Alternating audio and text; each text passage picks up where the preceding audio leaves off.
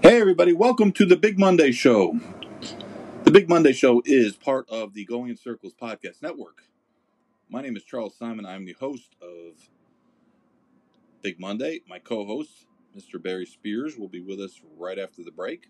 We have a big show tonight for Big Monday. We have a little discussion about the stakes over this past weekend out in Del Mar and Aqueduct and Churchill Downs, where Maxfield made his final start, a winning one in the Clark.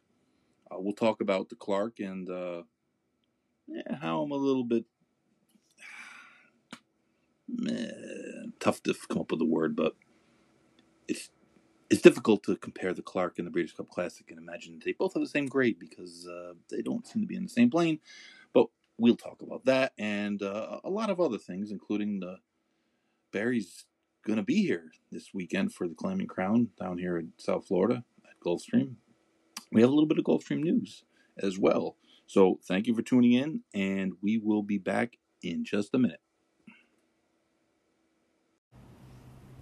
Pleasant Acre Farms, located just outside Ocala, Florida, is a full-service commercial breeding operation that has one of the top stallion rosters in the Sunshine State. Standing 10 horses, including sons of top sires such as Curlin, Harlan's Holiday, Unbridled Song, Scat Daddy, Cantheros, and Twirling Candy, you'll be sure to find a great match for your mare at Pleasant Acres. Owned and operated by consummate professionals, Joe and Helen Barbizon, they provide clients with world-class services in all facets of the thoroughbred industry. Their commitment to quality is what allows Pleasant Acre Farms to pursue their passion for breeding champions. Check out their website at pleasantacrestallions.com or call 352-528-2885. Pleasant Acre Farms. Hello, Sniper. What's happening? How are you faring in this post-Thanksgiving world? Cold. Honestly. A little chilly. I don't like that. Anything under 70, chilly. I'm done. Anything under 70, I'm done. No, like... Yeah. I hear you, man. It's a little cool here. Sure, no one wants to hear that up north where it's like 12, but free country, you're allowed to move. See? So we had a little bit of racing action to talk about last weekend. Quite a bit, actually. We had the start in the career of Max winner. His 11th start. He never ran a bad race. He finished in the money. He really didn't. Starts the 11. Good. You know, the injury gaps just really prevented him from ever getting a lot of momentum. Well, and the fact he didn't face anybody, really. It's true. We talked about the great stakes and quite a bit. There's a better example. Field that Nick's Go beat was a field. But it's to the field that Maxfield beat in a positive way. I mean, certainly the Breeders' Cup Classic is a far, far, far, far tougher race than Clark, yet they're still both grade ones. And to me, and that's not saying that there are races that are plain and as such should be identified as that. The true grade one race, not much of an equivalent. The Clark really not much different. Fostered, and it's not that much than the version of that we have now, which isn't the version that existed when we were kids. When there was Dubai World Cup, there was no Saudi, no Pegasus. the Met Mile, the those type of races, extra designation, classic races, of course, and you have to be a dummy not to understand that there's a difference between those grade ones, the normal grade ones. That's sometimes in this, yeah. So I just don't understand why this is set down. Doing things that make sense is something that this business has to start doing, because a lot of things carry on because of tradition.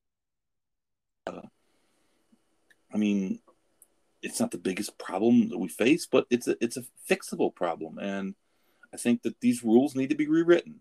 Yes, and that's like a start. But I think that acknowledging that the Clark and the Breeders' Cup Classic shouldn't be on the same plane is where you start. And I don't exactly know how to even get people talking about it, because a lot of the people that are on the Greatest Stakes Committee are racing secretaries and directors of racing at various places, and those people generally are swamped and have lots of issues. So I don't see anyone else talking about it, so I guess it's really not that big of a deal to most people. But I think sometimes, we need to spur that conversation on, and which is one of the reasons why I wrote about on Twitter yesterday about the proposal in HISA about claiming purses at 1.6 times the claiming price. And that's not going to happen. I can guarantee you it's not going to happen. It won't happen. As a matter of fact, I've been told that it's already dead. It's already dead on arrival, isn't it? Right. But the thing that to me that stood out, talked about, I mean, these are the conversations that we need to have. It's just alarming that idea was even floated out there. Not even for the fact that it was a possibility, but just the fact that it went through somebody's head and it actually got consideration. It just blows my mind, because why does that? How could that make sense to anyone in this business? You have to remember, I think this is important to remember, that there's a lot of people in this business that don't think like you would think that they think. That sounds weird, but a little Yogi Berra-ism. But people that just don't get it. They just bad people. It just makes them, in a lot of ways, show people that are getting bad advice, or people that are not willing to listen to other points of view. There was put out last night, I think, about a horse that won a race recently. The horse had 10 high profile, and the horse was only $125,000 yearling, meaning that high dollar horse that it wasn't $1 million horse. Right. It was, and well, one of the people who's involved with the ownership actually stated that he thought that having 10 high-profile owners owning one horse with a big trainer is growing, and that would be the opposite of growing the game. And it was pointed out by someone else that, hey, it's not that long ago, those 10 owners would all have a trainer and have a horse, which would foster competition instead of everyone having a piece of a horse with one guy. Right. Right. It just it seems like something that you can see right away. I don't know. Maybe it's just me, but it just, how can you think that grows the game? I just don't understand that, when each one of those guys probably has the wherewithal to have their own horse at that same price. Oh, Or multiple horses at that same price. That's better for the game than all of them under one, chipping in and being on the same team for one horse. right. I mean, it's just mathematics, and that's the thing, is that so many times these arguments just battle down to math, right? It becomes a math problem. That's the problem with super trainers. The problem with super trainers is the math doesn't work. When 4 guys control 250 horses each, that's 1,000 horses. If you had 10 guys had 100 horses each, that would be a better racing product. If you had 20 guys that had 50 horses each, that would be even better racing product, because you would have 20 different guys trying to win a particular race instead of having 4. And that becomes the issue. The racetrack will say, well, we got an 8-horse or a 9-horse field anyways. Yeah, you got 2 from this guy, 2 from that guy, 2 from that guy, 1 from that guy, 1 from that guy, and then you hustled 200 to 1 shots. They don't see it as, hey, if we had these horses divided up, and in some places, it's not necessarily the track's doing. In a lot of places, it isn't. In New York, it is. It's your fault. New York, it's definitely your fault. You relaxed the stall limits, and now guys can have pretty much as many horses as they want. Yeah. on your grounds. So you were complicit with that, and it didn't happen last week. It didn't happen last month. It's been an ongoing thing, and you've said it a lot of times. Someone actually wrote to me today talking about your quote of death by 1,000 cuts, and that's kind of what it is, where these things just become math equations, and people just don't want to see it at some point, or they throw their hands up and they say, well, what can we do? Or well, it's always been that way. Well, that's not true. That's not true. It's also like everybody thinks back in 1975, every stake race was an overflow field. That's not true either. Yeah, they had races to be 20 entered, and they divided up in half. Or, I remember the opening day race at Dome. That what's the race called? The stake, right? The Oceanitis or Oceans. Yeah, Oceanside. And the Oceanside always used to be divided. Every year it was divided. And I remember one year it was divided 3 ways. It was like 24 horses. Yeah, it wasn't that long ago when they had 2 divisions of it. Right, but when you see short fields and stakes now, people say, "Oh well, yeah." That's not it. The short fields and stakes always existed. Maybe the most famous race in modern times was Secretariat's Belmont, right? Yep. 5-horse field. Yes, he was 30 lengths ahead of everybody, but there was only 4 behind him. It's not like people were saying, "Hey, let's take a whack at Secretariat going 1.5 miles," right? Nobody wanted to do that, especially back then, where the purses weren't really all that great. But it's the overnight races that are different. The New York bred 2-year-old maidens used to be, if it didn't split, it had 18 in there. And I'm not just picking on New York, other tracks as well. That's really the difference between now and the 20, 30, 40, 50 years ago, is the overnight races don't fill. The stakes, when there's a good horse, nobody's really all that eager to run against them. That's just the way it is. I mean, that's always been. Look at Man of War. Look at him. Man of War as a 3-year-old.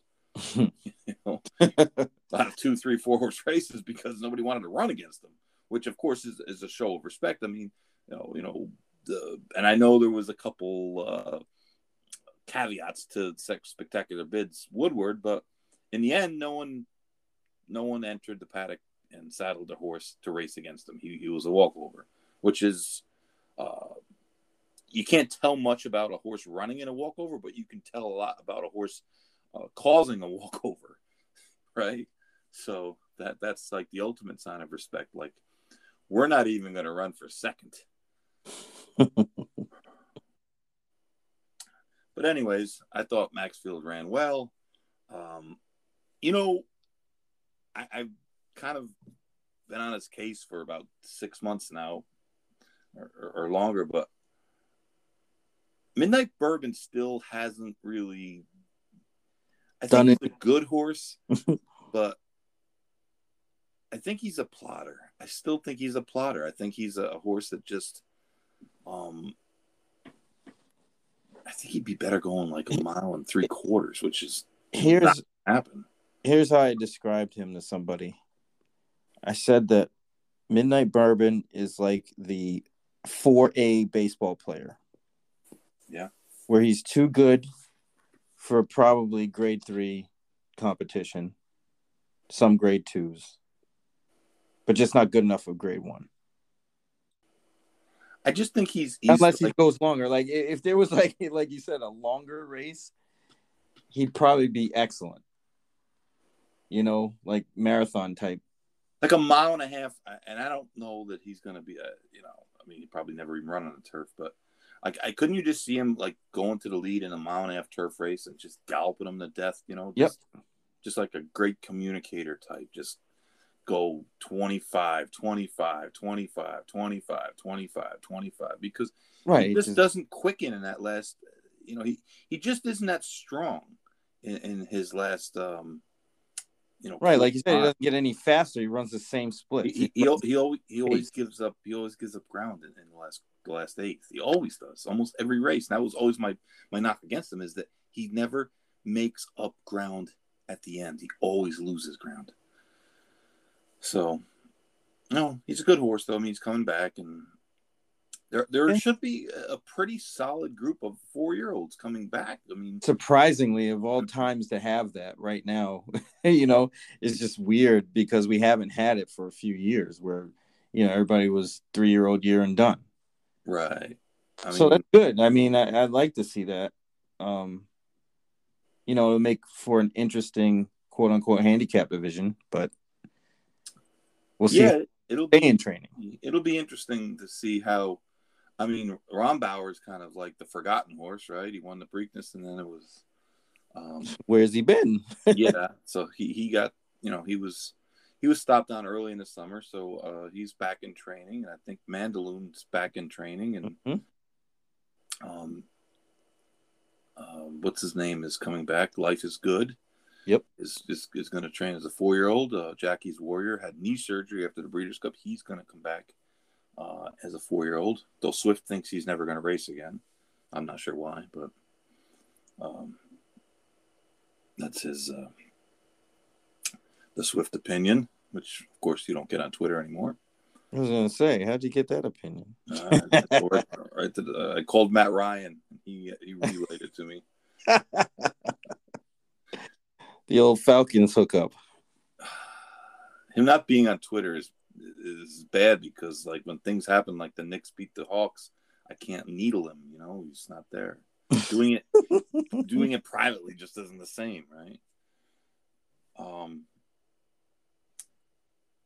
Medina Spirit, of course, will be coming back, and it just looks. It seems like there's going to be a really strong contingent of 4-year-olds, which hasn't really been the case over the last few years. And Essential Quality is really the only horse that seems like he's he's retired, that you would miss, right? I mean, kinda, but it was weird with him because, you know, I guess he was good when he showed up, you know, pre-Derby and then the Belmont, but I don't know. I guess I never deemed him like a superstar kind of horse.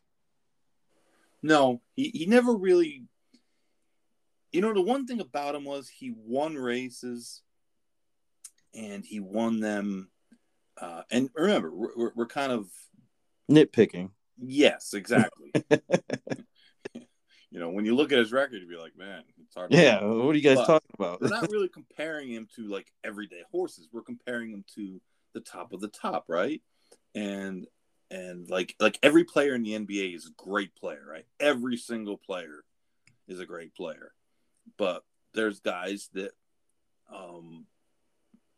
Kemba Walker got benched today by the Knicks after signing him, and he's been a great player his whole career. Like, he's been a great player in terms of NBA players, right? Mm-hmm. And he just doesn't have it anymore. Like, he's like a horse that used to be a grade 1 horse that can't win in grade 3 company and really needs to run for 50 and might not win there, but we talk about players like, wow, this guy's no good. This guy's no good. This guy's no good, because they're no good compared to other NBA players. Right. Not us. They would beat us 100-0. But I mean, that's sometimes what people get a little bit sensitive in this business. Oh, well, geez, you'd like to have them. Well, yeah, I'd like to have them. Sure. Of course. I would like to have them. I'd like to have the owner's car too in their house. But that's not the question. The question is, once you get to a certain level, well, then you get compared to other horses who are perceived to be at that level. And I guess it's kind of a convoluted way of saying that Essential Quality was a good horse. He won races in workmanlike fashion, but he wasn't flashy, and he didn't ever dominate races. And that, like you said, is nitpicking. But when you look back on the Travers now, not such a strong race, right? Because of the horse he ran down, who hasn't really come back and really done a whole lot since then. I mean, he's kind of been a little bit of a disappointment. And he's a good horse. I mean, listen, we're like I said, same thing with the Bluegrass. 3-year-old champion, but same thing with the Bluegrass. Yeah, right. He won the Bluegrass. He outgamed a horse who I don't really think went far, and who tailed off pretty dramatically after that race. Yep, absolutely. But he won it, right? I mean, he was a gritty horse, and he won a lot of races. And I think Medina Spirits is kind of in that category, and I think people, in some ways, a little overrated him a little bit based on his races against older horses, but those were soft races. But he is a tough horse, and I think he showed in the Breeders' Cup Classic that he is a grinder, right? I mean, he doesn't give up. And there's something to be said for that. And I think we're all looking for flight lines, right? We all want to be like, wow, oh my God. And, of course, I used to say we used to be impressed by track records, but nowadays, we got to wait for a week to figure out if the track record was actually valid or not. But I think that's what sometimes we get infatuated with, right? Is the horses that dominate races, that flash speed and just, cruise by, or horses that just roll by and win by impressive margins. And, it's just, I guess that's just what you're accustomed to trying to see. Yeah, I mean, if you think about it, it like Essential Quality's resume is probably in this day and age worthy of retirement, because those are the kinds of horses that were retired kind of quote unquote on top a little bit. But it seems like he could have improved as a 4-year-old. I think these 3-year-olds turning 4 are probably going to be a lot better. It just seems like they have more, more room for improvement as 4-year-olds than they showed as 3. Right, I agree. And plus, they're probably gonna, you're gonna lose Nick's Go probably after the Pegasus. Right. Yeah. Unless sure. he goes over to like Saudi or Dubai or something. He's going to stuff. Right. So that leaves things a little wide open, for one of these horses to kind of come into their own. Yeah, I agree. I think it has the makings of a really good year, provided that everybody comes back and everybody, doesn't get hurt, things like that. Mm-hmm. And you never know. Horses get hurt and they get time off. They don't always come back at the same level. Sometimes they come back and they just lose a step or whatever. But it really seems like there's some quality depth in that division, and that is something that's been lacking in the older for a couple of years. Even one in New York this weekend, the curling Miles D. Miles D, yeah. Look, winning that race, being a representative field, and he's for the $20 million race. So, he's a horse. He's 102 bar the day. I don't know what the sheet number for, but he had run some pretty good numbers, and he seems to be a horse that player in the division as well. So there's just a lot of, and that just hasn't been there. I mean, essentially coming into this year, 2021, the best old go, and he was like the only horse. Yeah, like the only one that was. He was here briefly, and I mean, who else was there? Who else was there? Maxfield, Max Player, maybe. What's the thing? The Michael Stidham's horse that won the Mr. Guide, yeah. Right, but he wasn't around long, right? He Happy Saver kind of clunked around. What's his name? Max Player, Max Player. He Player blossomed in 2 races. I mean, he was dead, and all of a sudden he won a couple of races only in New York. The horse only runs in New York. Like anytime he runs outside of New York, he just doesn't for whatever reason. And but he didn't do a thing in the Breeders' Cup, so I'm not sure. He's not going to stud, but I don't. He seems like he's limited to really going 1.25 miles and further in New York, which doesn't give you a whole lot of options. No, not too many options. No. So I don't know what the plan with Happy Saver is. I guess he's going to keep on training because it's pretty late in the game to announce you're going to stud. But yeah, I mean, he's definitely formidable. He can jump up and win on occasion, but he's not the best of them that are out there. But I think he probably cashed some checks for sure. Yeah, like he did the other day. He's another horse, though. He really wants to go 1.25 miles. Right, longer. Yeah, but it should be a pretty decent. It should be a nice group of older horses, and that's something, like I said, we haven't really seen much competition in that division in a while. So I do believe that we're looking so far as, and of course, this is just an opinion. I mean, I don't really have any actual numbers outside of looking at thoroughgraphs and buyers. I don't believe this is a very strong group of 2-year-olds that we've seen so far. No, doesn't feel like it. Kind of after seeing the year in year out, it just doesn't feel like so they're that strong. But that can change. Yeah, it certainly can change. And I was not blown away by the Kentucky Jockey Club. I thought it was all right. McPeak had a day. Yeah, he did.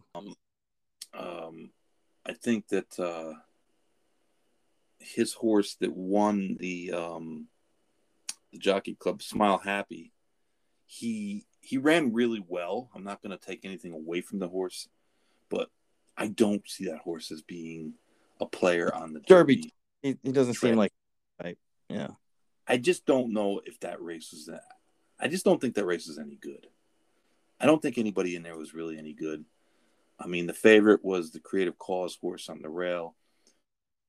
Good number sprinting, ran a decent number, going 2 turns. I think he's a decent 2-turn horse, but I don't know that that's Brian Lynch's horse, that he's really a star type of horse. I can hear the Andy Beyer in your voice when you say that. I looked at the Andy Beyer speed figures and I came up. Hear it. He's like, this group is not good. I just don't think it is. I mean, I just haven't been very impressed by. No, me neither. I'm with you. They don't feel like they're. We haven't seen the best of them yet. That's what it feels like. There's others out there. Sometimes I know we can get a little bit carried away with speed figures and stuff, but it seems like the ones that have run the big numbers are horses that are probably better. It seems like they're running the faster numbers sprinting, and it seems like that's what they're probably going to be better at. That doesn't mean they can't stretch out and win still, like a Jackie's Warrior, who was able to stretch his speed a little bit. But I don't think the Breeders' Cup Juvenile was a strong race. And that's why, to me, the best 2-year-old I've seen so far is Echo Zulu.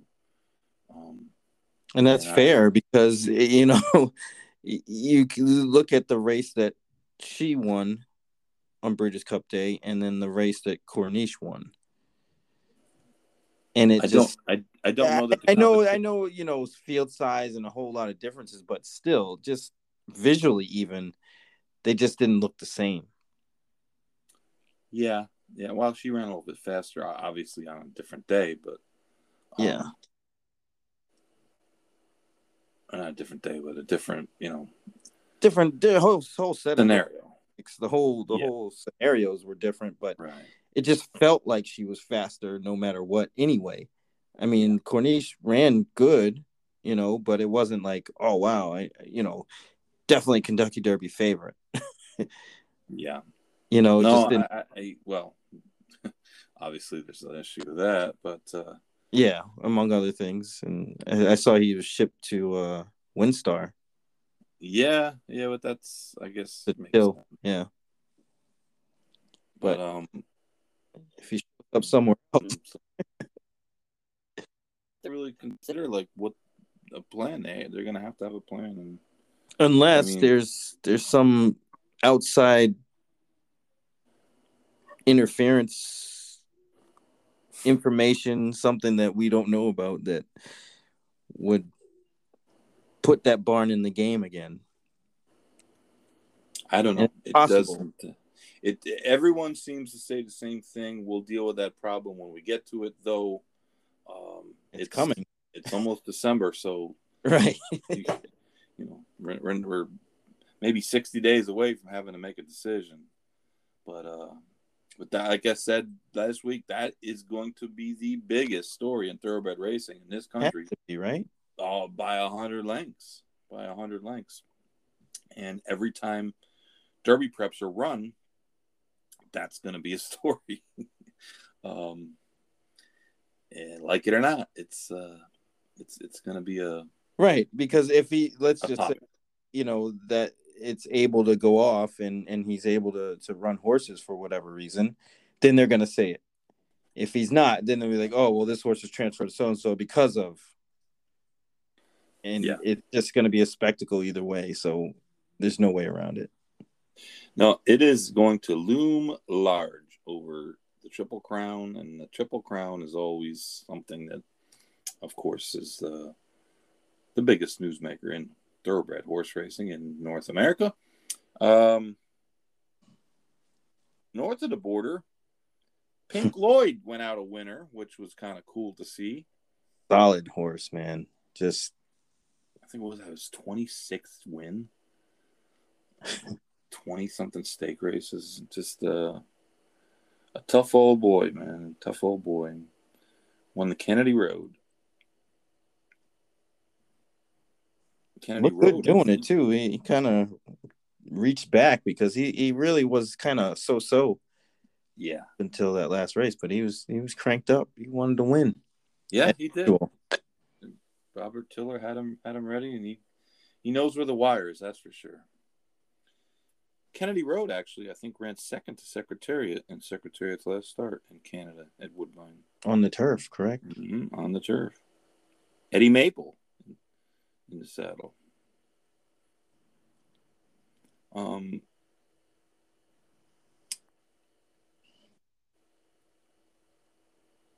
The Del Mar races, I didn't think the Hollywood Derby was, I don't know why that's a grade 1 race. I don't think it should have been this year. I mean, that was not a very good field. No. For a grade 1 race. You know what it felt like at Del Mar? It felt like it was like the consolation races for Breeders' Cup, right? Like, they just felt like consolation. Right. It's like, oh, well, we got a couple grade ones, so let's. Yeah, it's just hard to explain. I know what you mean, though. It's you know, it was like, all right, well, these fields aren't really grade one fields, but we got them, so we're gonna run them. Yeah. And I'm sure all the West Coast people are like, yeah, you guys are biased. They're just not really, because the turf racing out west hasn't been good for a while anyway. So, hence the reason why Regal Glory did what Regal Glory does. Right. Stress free. And Zoffelli runs second. Like the whole race. They ran 1-2. Yeah, we had some new faces winning races in New York. Reeve McGahee, Yeah. Chug's son, won the Comely. Bees and Honey, his first stake win. Really nice. He's a nice kid. He really is, and he works hard. And it's good to see him win. Our man Jay Bidas and the Fall Highway, Mike Catalano. Mm-hmm. He's been training for the Fall Highway, by the way. Someone said you shouldn't call it the Fall Highway anymore. They should call it the Fall Scale. Nobody carries much weight. That was pretty good. Like, had an unbelievable year, just unbelievable. Continued by winning the Autumn Days. Upset. Change of control. A Fed. She should get points for one mistake with a Fed. Didn't know that was possible. You know, we talked about Miles D before. Grand Motion, not two. Been in the Central Diets, rode both of those. This winter, we just see Jose Ortiz is going to stay in New York. At Rosario, Johnny V going to Santa Anita. So, that New York is splitting up a little bit. Yeah. Spreading around. Yeah. I don't know. I always think plans change, though. It's feeling Jose might still wind up spending a lot of time in on the road. Yeah. Because Aqueduct's purses are nice, but it's still winter racing, and all the good horses are gone. He's not really losing any stakes mounts by leaving, because when it comes back, he's going to pick them up anyways, right? Right, and, yeah. It's peculiar, that move, to be honest. I didn't understand it. I think part of it has to do with Gulfstream. Just the purses just aren't that great. And to be frank, I don't know how much turf racing you're going to have there this year. It's possible that that there's a lot. Be a big change. That would be a really so. Man, I know. Like last year, or maybe the year before, it was like literally like most days you had more turf races than dirt during the championship meet. Most days, at least weekend. Right. And starting off at 0. That's a turf course ready for prime time in a week. Well, you never see, but I just can't. I'll put in a call. Mother Nature. Yeah. No rain. The grass people. Yeah. The spray painters. Yeah. Sherman Williams. I'm thinking what course is going to be able to handle that kind of wearing. You the course in half, and right, now you have inside out. have the synthetic races, and of course there'll be synthetic races, but I think the synthetic thing,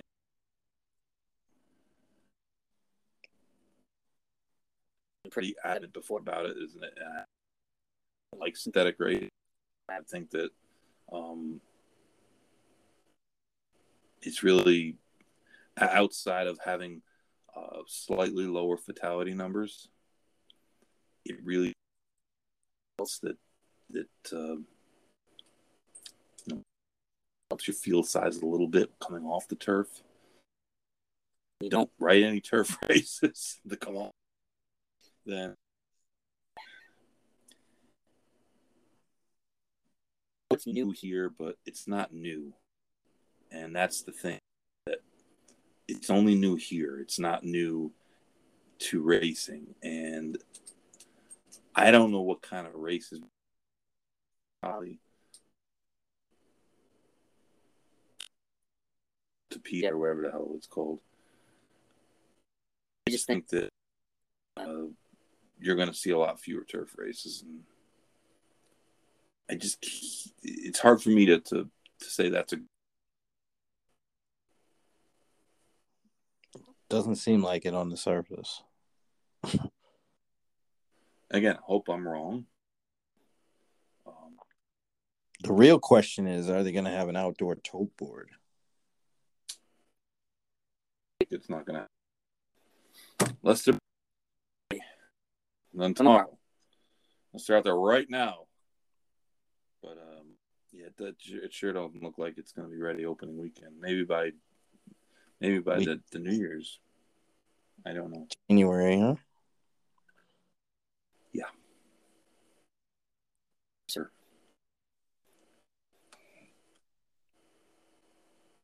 It'd be nice though. Yeah, when it's up. Have a development in about the Triple Crown and the road to the Triple Crown, and that the Arkansas Derby is moving. What do you mean? 3 weeks before, about the date before to 5 weeks before. So now the Arkansas Derby is going to be run 5 weeks before the Kentucky Derby. Where would that put it as far as that beginning of April? Or no? Yeah, or end of March. End of March, yeah. So the same time basically as the Florida Derby. Right. So, I mean, you're not going to get the same horses anyways. It's not like running more. They're running less and more, but it is I mean, that's all I have to say about that. And Oaklawn is shifting, and we've talked about it all spring, that the Oaklawn Derby preps ones should be more points. They just Southwest being it's just absurd. It's absurd. And Churchill Downs needs to fix the point, because it just could be done better. And again, like we started off the whole show, why not do things? Why?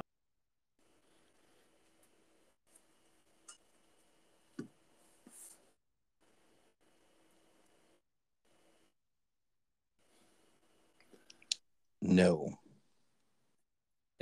Because it's racing and we don't want to do it better. Yeah, I just don't get it, man.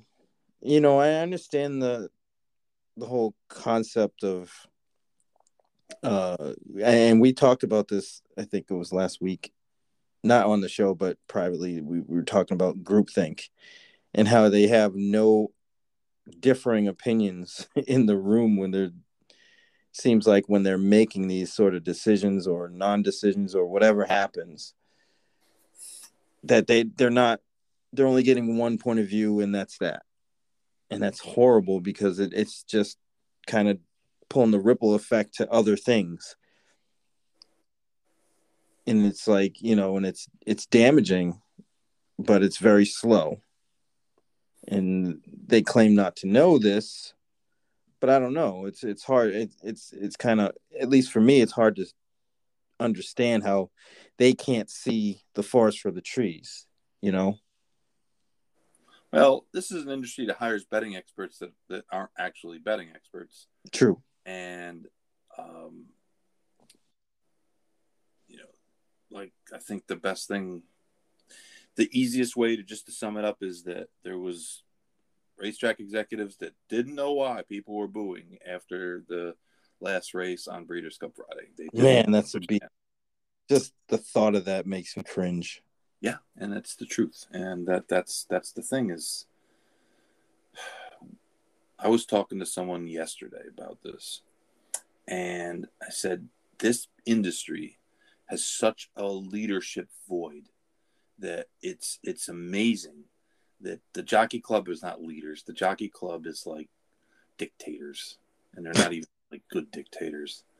And Churchill Downs, like, they're just like the Death Star, in Star Wars. They just kind of hover around and destroy planets or tracks as they please. The Stronach Group is First Bet or whatever the hell they're called. They're all over the place. There's no real.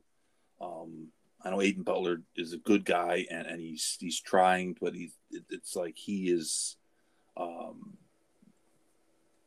He's not the CEO of the thing. He guy that's trying really hard to do the right thing, but he's an employee. He's not and in leadership positions have to be someone at the top of the food chain, right? That can make the statements, that can make the moves, that can demand the things. And you're even seeing this within the sport itself. When Kenny No, and Kenny No would have a very difficult time operating in the 2021 world. He was gruff. He was not politically correct. He was a tough guy. But I can guarantee you that if he was running a racetrack and you went to him and you had a problem, I have firsthand knowledge of this, he would fix it. And there would be no beating around the bush. It would be fixed. Well, I'm sure anybody could live with the other stuff if he was fixing things. And that's the thing is now you go to racetracks or even the alphabet soup organizations. Like, who's in charge of them? Who actually is in charge? The Breeders' Cup has a board of 26 people, and of course there'll be people there that have more pull and more, people that are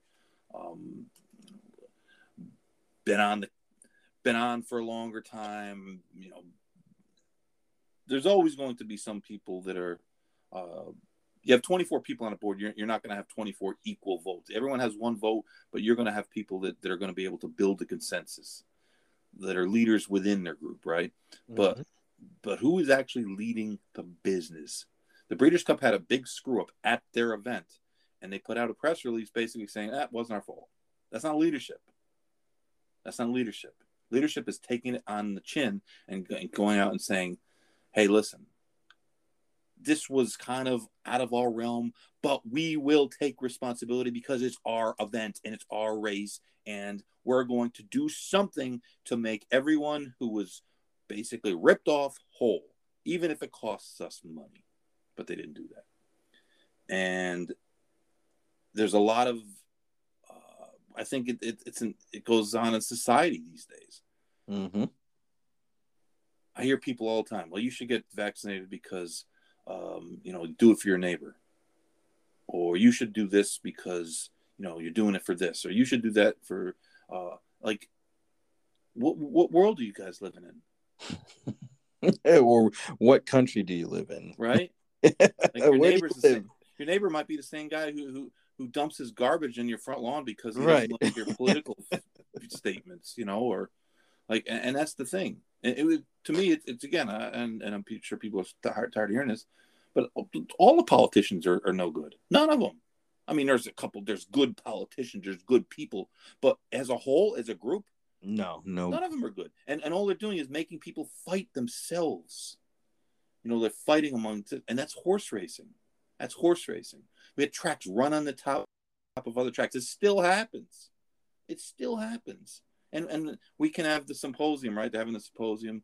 And it was very nice of Robert's communication to offer to show the symposium simulcasted to everybody the 3 days, for the low price of $195. That's absurd, man. That's so dumb. I got to call Canelo Alvarez and say, Canelo, you're like the biggest star. You're like an international superstar, and you're only charging $85 for your fights, which are a lot more interesting than the Greatest Stakes Committee saying, well, geez, I don't know about the Alma North handicap. Maybe we should bump it up to a listed handicap. Or it's like, I mean, it's a symposium, $195. Come on, man. I know. Oh well, we're going to donate it to the program. That's great.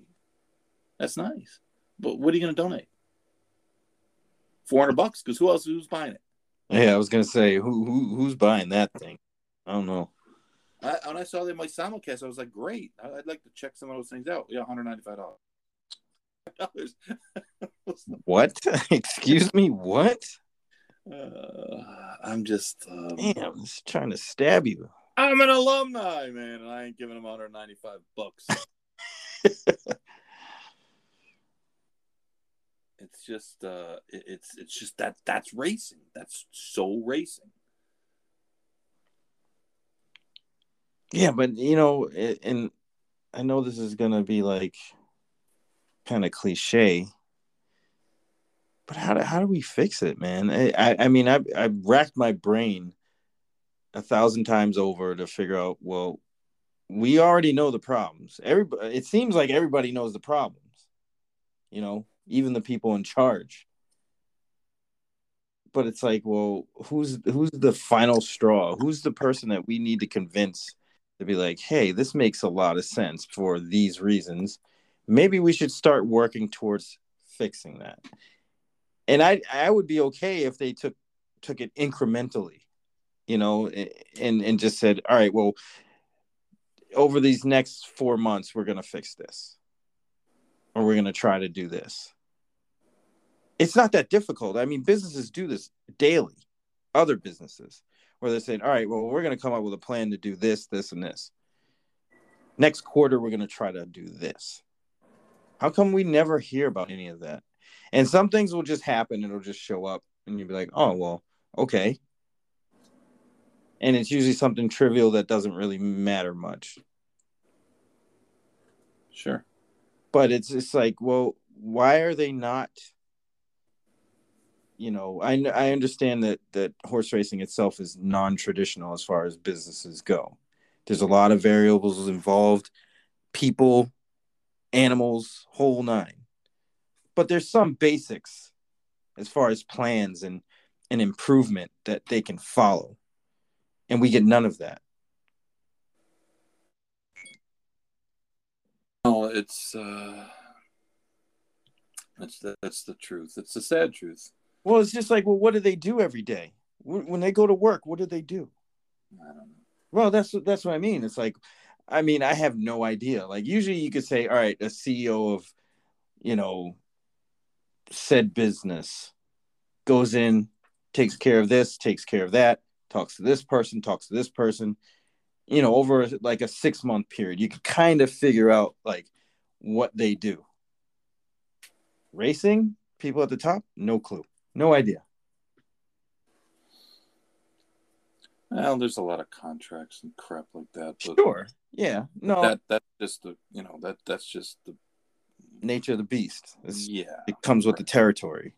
I mean, racing is a complicated sport. It's gotten to be extremely complicated when the money all shifted off track, and you have a lot of different fingers in the till, right? You're when you make $1 bet now, there's so many potential people that need to be paid on that dollar, depending on where you made that bet, with what service you made that bet through, because in some cases what pools or what track you bet on, and it's more and more complicated, and it's screwed up in a lot of ways.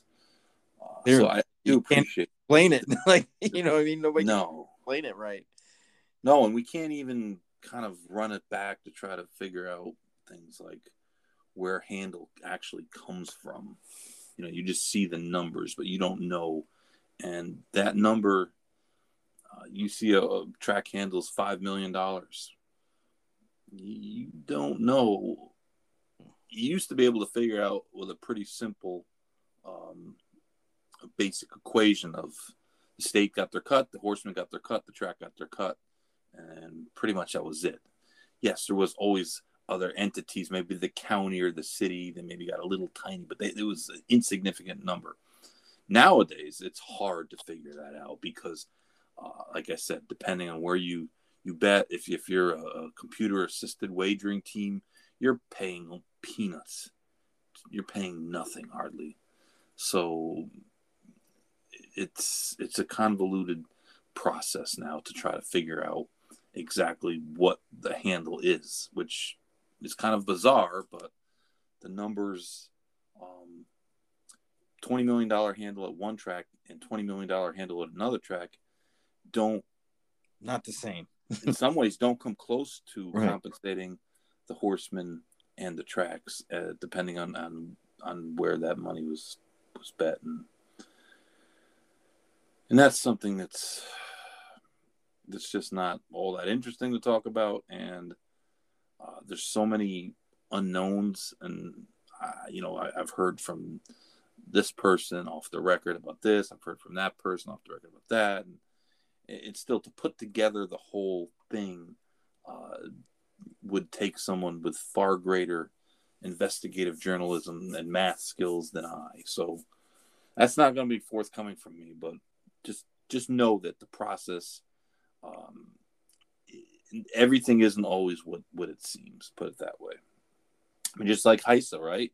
You got we're going to fix all the drug problems, but now next thing you know, they got a little addendum. Oh yeah, all claiming prices will be capped at 1.6% of the price. The purse for the claiming races are capped at 1.6% of the price, which is ludicrous. You know what that reminds me of? It's like, for the listeners out there that go on TikTok, see viral videos of people doing stupid stuff. Like, remember those crates?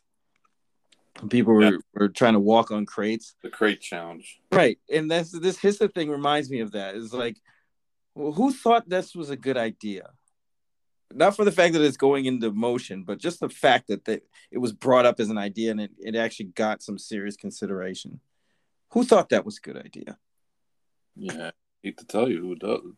Put it this way, it isn't people who run in claiming races, or at least one. No, clearly not, because that's like so anti-claiming races. It's unbelievable. It just was stupid, because the fact is that if you're going to come in and you're going to increase racetrack safety and you're going to prevent horses from running that shouldn't be running, and you're going to do all these checks and all this welfare and keep track of all these records and pull back medication, well, you shouldn't need to quote unquote decrease the incentives.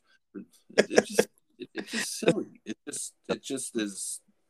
It's kind of a form of class warfare, basically, because if the purses, my friend Rico, who made a great point, and he said they bet just as much on the claiming races as they do on the allowance and the main race.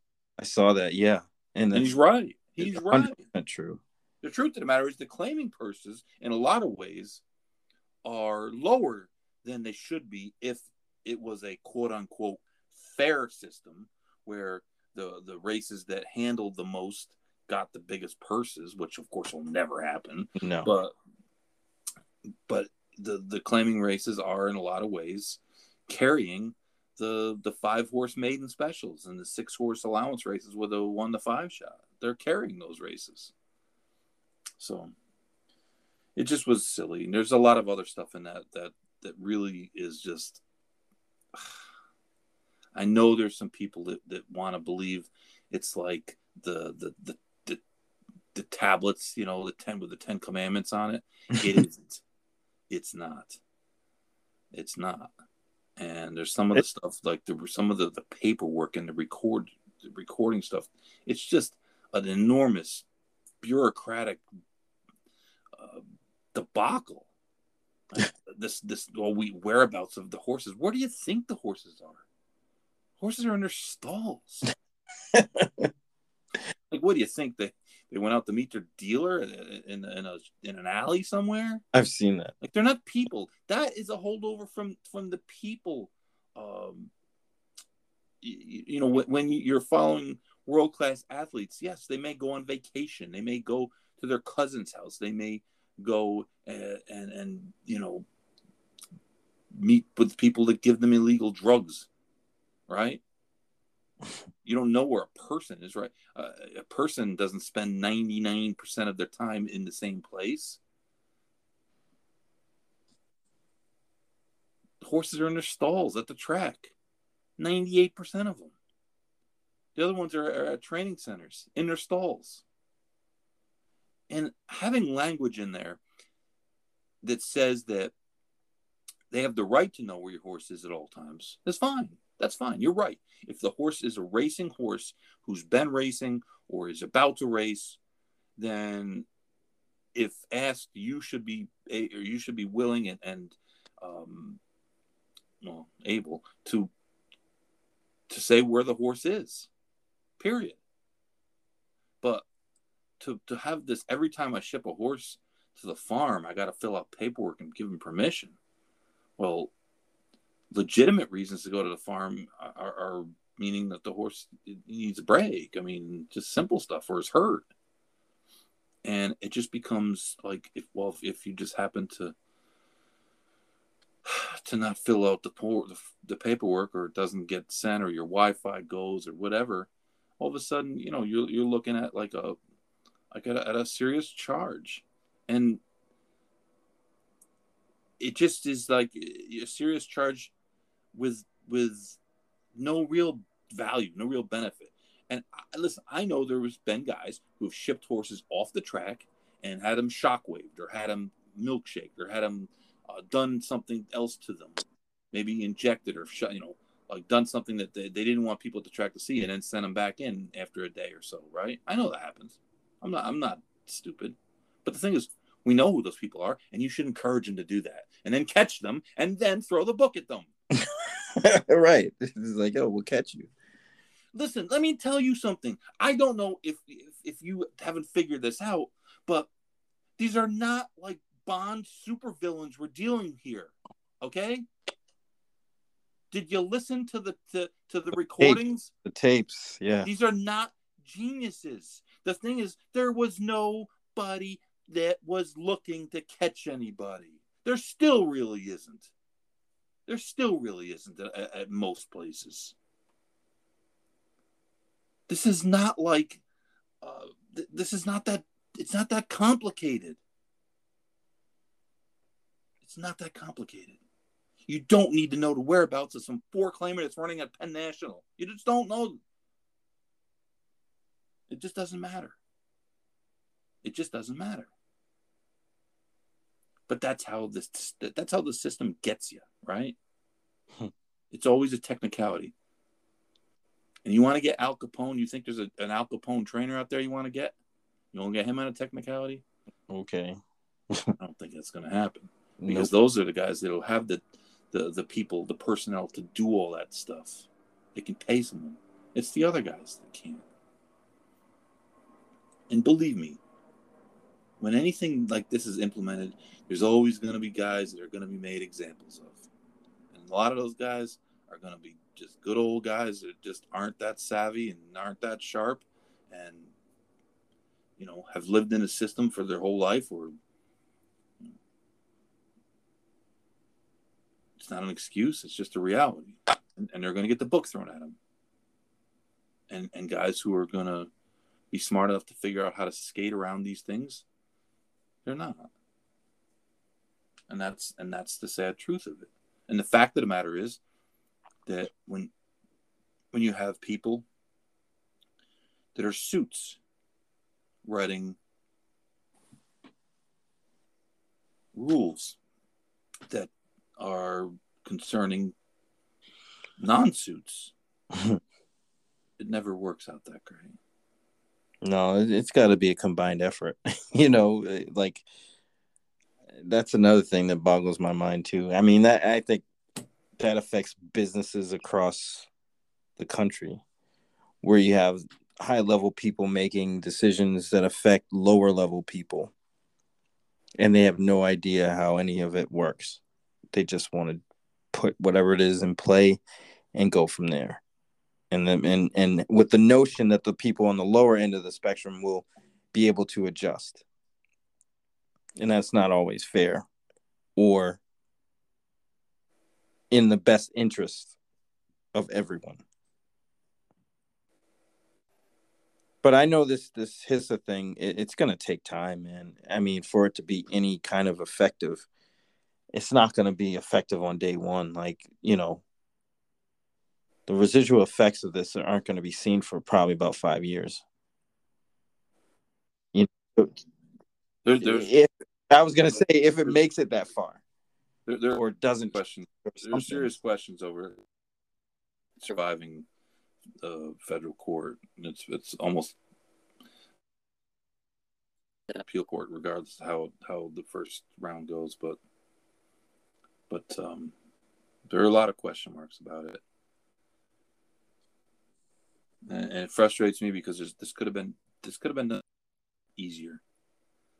And this was, and the reason is that you would basically, it was jammed down their throat, basically like when Russia masses the says give up, and then, no, we're not giving up, and then they take, well, we gave them a chance, but they didn't want to compromise. I'm telling you, if you had reasonable people in the and stop some of the bullshit, the policy that they came up with, and no more LASIKs and graded stakes.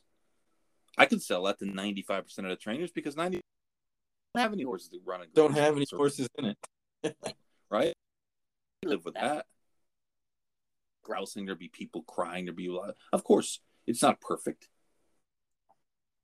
But in the end, it could have done. And then what from state to state to state. Had you got, give something too, give and take on the same page and get everybody on the same side, you wouldn't have this. This is horse racing, man. This is not Israel and Egypt trying to come up a peace plan. If those two countries can come up with a peace plan, then you mean to tell me that the horsemen and the whoever the hell it was that was anti-LASIK, we couldn't come up with, we didn't have to do this, which again, nobody's talked about how much it's going to cost. Last week, you asked a question about the price of something, and they try to deflect away from the price. It's always going to be a price that's not going to sit well. Not reasonable. Otherwise, they would tell you what the price is going to be, or offer it information up front. Just something. Offer that. Just say, hey, this is what it's going to cost us. When I go to buy, and I ask the salesman, hey, what kind of price can we get? And he's like, well, you can't afford not to have this car. It's the price that they've got on it. That means they're not coming on. That means I'm not getting a deal. That's it. And that is consistently what's been told to us. And there's even issues now. The Ed Martin from the ARCI, and who I don't always see eye to eye with, he made it that individual states are going to have trouble funding this. I've already budgeted 2 years ahead of time. That's how it's done, and that there's some of them aren't going to want to pay anything, and it's just if that's the option, why would they want to pay? Precisely, and that's the thing, and it's major, and I really don't understand why everything was having to be kind of rushed. I mean, this thing was less than a year ago, and it seems like, I mean, we're not spending the government's money, right? This isn't fed. Why were the deadlines so tight? I don't know. I don't know, because it seems like it could use a lot more time to get things set.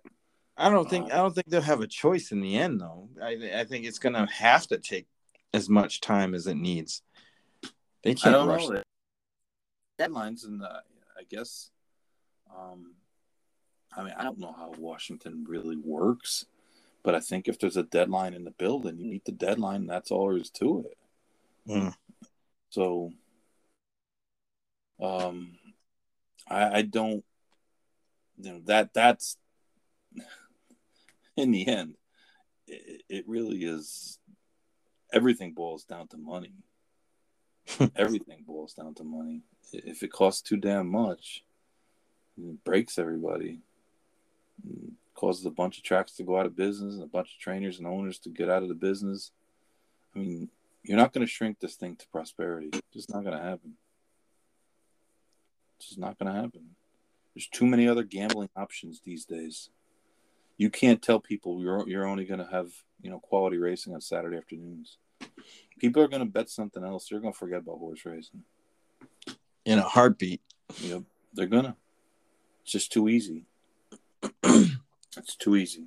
These days, the competition is so that it's tough. But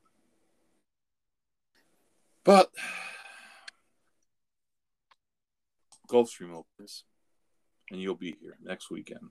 That's right. That's the silver lining, yeah? The Sniper and Breezy and Mama Sniper coming to town. The real Sniper. Yes. I'm the sniper below the sniper. Yes. Be under orders. Oh, yeah. Oh, she's ready. They're both ready. Amber's, trying to figure out what kind of drink she can have at the track. Whatever she damn wants. Exactly. That's what I told her. I was like, whatever you want. Doesn't matter. Well, the weather forecast looks good. Absolutely perfect from what I can tell. Yeah. As it stands now, we're looking at a high of 80 and a low of 64 with sunny skies. So doesn't get much better than that, my friend. No, sir. But it's her birthday, so she kind of has carte blanche to do whatever. I mean, it's currently 21 in Saratoga. Yeah, I can't. I can't even think about that. Like, I don't know what that's like anymore, and I don't want to. It's 37 in Lexington. New York is 33. Okay, it's 55 right now here, and I'm freezing. I'm in a full sweatsuit. Arlington Heights, which used to have a track, is 38. We'll be down to 24 today. Yeah, no thanks. Yeah, we'll be cool. But that'll be fun, and we'll have plenty to report, I'm sure, next Monday. Oh, yeah. The big Monday show with the post claiming crown. Post. If we can get a viral video again. Oh, man. I'll get a viral video of Breezy smacking Paco. She'd try if I told her to. The same size. About the same size. That's the truth. He's got this mustache. I said, what's with the mustache? Oh, what? That's new. Yeah. So what's with the mustache? He says, I look like Pancho Villa. Oh, my God. Yeah, you look like Pancho. That dude's crazy. You look like Pancho Villa, the horse that Lucas used to train in the 80s. Oh, that dude's nuts. I like Paco, man. Oh, man. You like them unless you got to ride against them. Yeah. Which, well, we should actually invite him to the Pompano race that we're going to have. I got to talk to Gabe. I was with announcer Pete yesterday at the football game, and I forgot to bring it up. He was kind of in a bad mood because his team got shellacked. But for a while, a little bit concerned. Did you do the waddle dance? I didn't. I didn't want to taunt him. Oh, man. But I know a lot now about the Carolina Panthers' offensive issues. They got a guy, their offensive coordinator is a guy named Brady, not related to Tom. But yeah, Pete was very unhappy. Yeah. But we have to have the race. We got to call up to Gabe. We got to get this going. I mean, this is it for Pompano. This is the last year. The greatest thing was yesterday, Pompano. Of course, with all the rumors that have been going around for a couple of years now about Pompano closing, there's not a whole hell of a lot of horses that were bred down here. There was never a whole lot in the last decade anyways, but Sunday they had 3 non-betting races. They actually had 4 non-betting races, but the second, third, and fourth non-betting races were Florida Sire Stakes. Before the first race, they were all walkovers. We had 3 one-horse events. Nice. One by one. And Wally actually drove 2 of them, which is interesting considering it's a one-horse race and, the trainer could drive them. Right, anybody could drive. 5%, right? I mean, as long as you make it around. But $17,000 purse, one-horse race. Damn. No bettors, no betting, though. Bucky Swope couldn't have hit the pick 3. Right? The chariot races. Kart racing. Meadowlands is open on Thursday this week, by the way. I saw that. Yeah, I saw Edison talking about that on Saturday. Though apparently no one informed Dexter Dunn and Yannick and Tetrick because... Where are they going to be? They won't be there. I don't know. They might be home watching a Thursday night game, but they're not going to be at the Meadowlands. You sure? Yes, sir. Not Thursday. So next week, we'll have a lot to talk about next week. Oh, yeah. We definitely will. Hopefully, we won't be so bitter. I'm bitter today. Maybe some video. One track. Be interesting. All right. Well, appreciate your time and your candor as always, and we will actually see you. We'll see you in person. Yeah, in a few days. That's right. Can't wait. All right, man. All right. Thanks for listening, everybody. Talk to you next week. Hey, everyone. Thank you for listening to the Going in Circles Big Monday show. I wanted to let you know that we have a weekly newsletter that you can subscribe to for free, the Going in Circles Digest. It's kind of a combination newsletter, stakes preview. We have some restaurant reviews on there, various topics, but we also have a couple pieces about various industry topics or racing history. This last week we did a piece on the great Arazi and his spectacular move in the 1991 Breeders' Cup Juvenile, which unfortunately was the pinnacle of his career.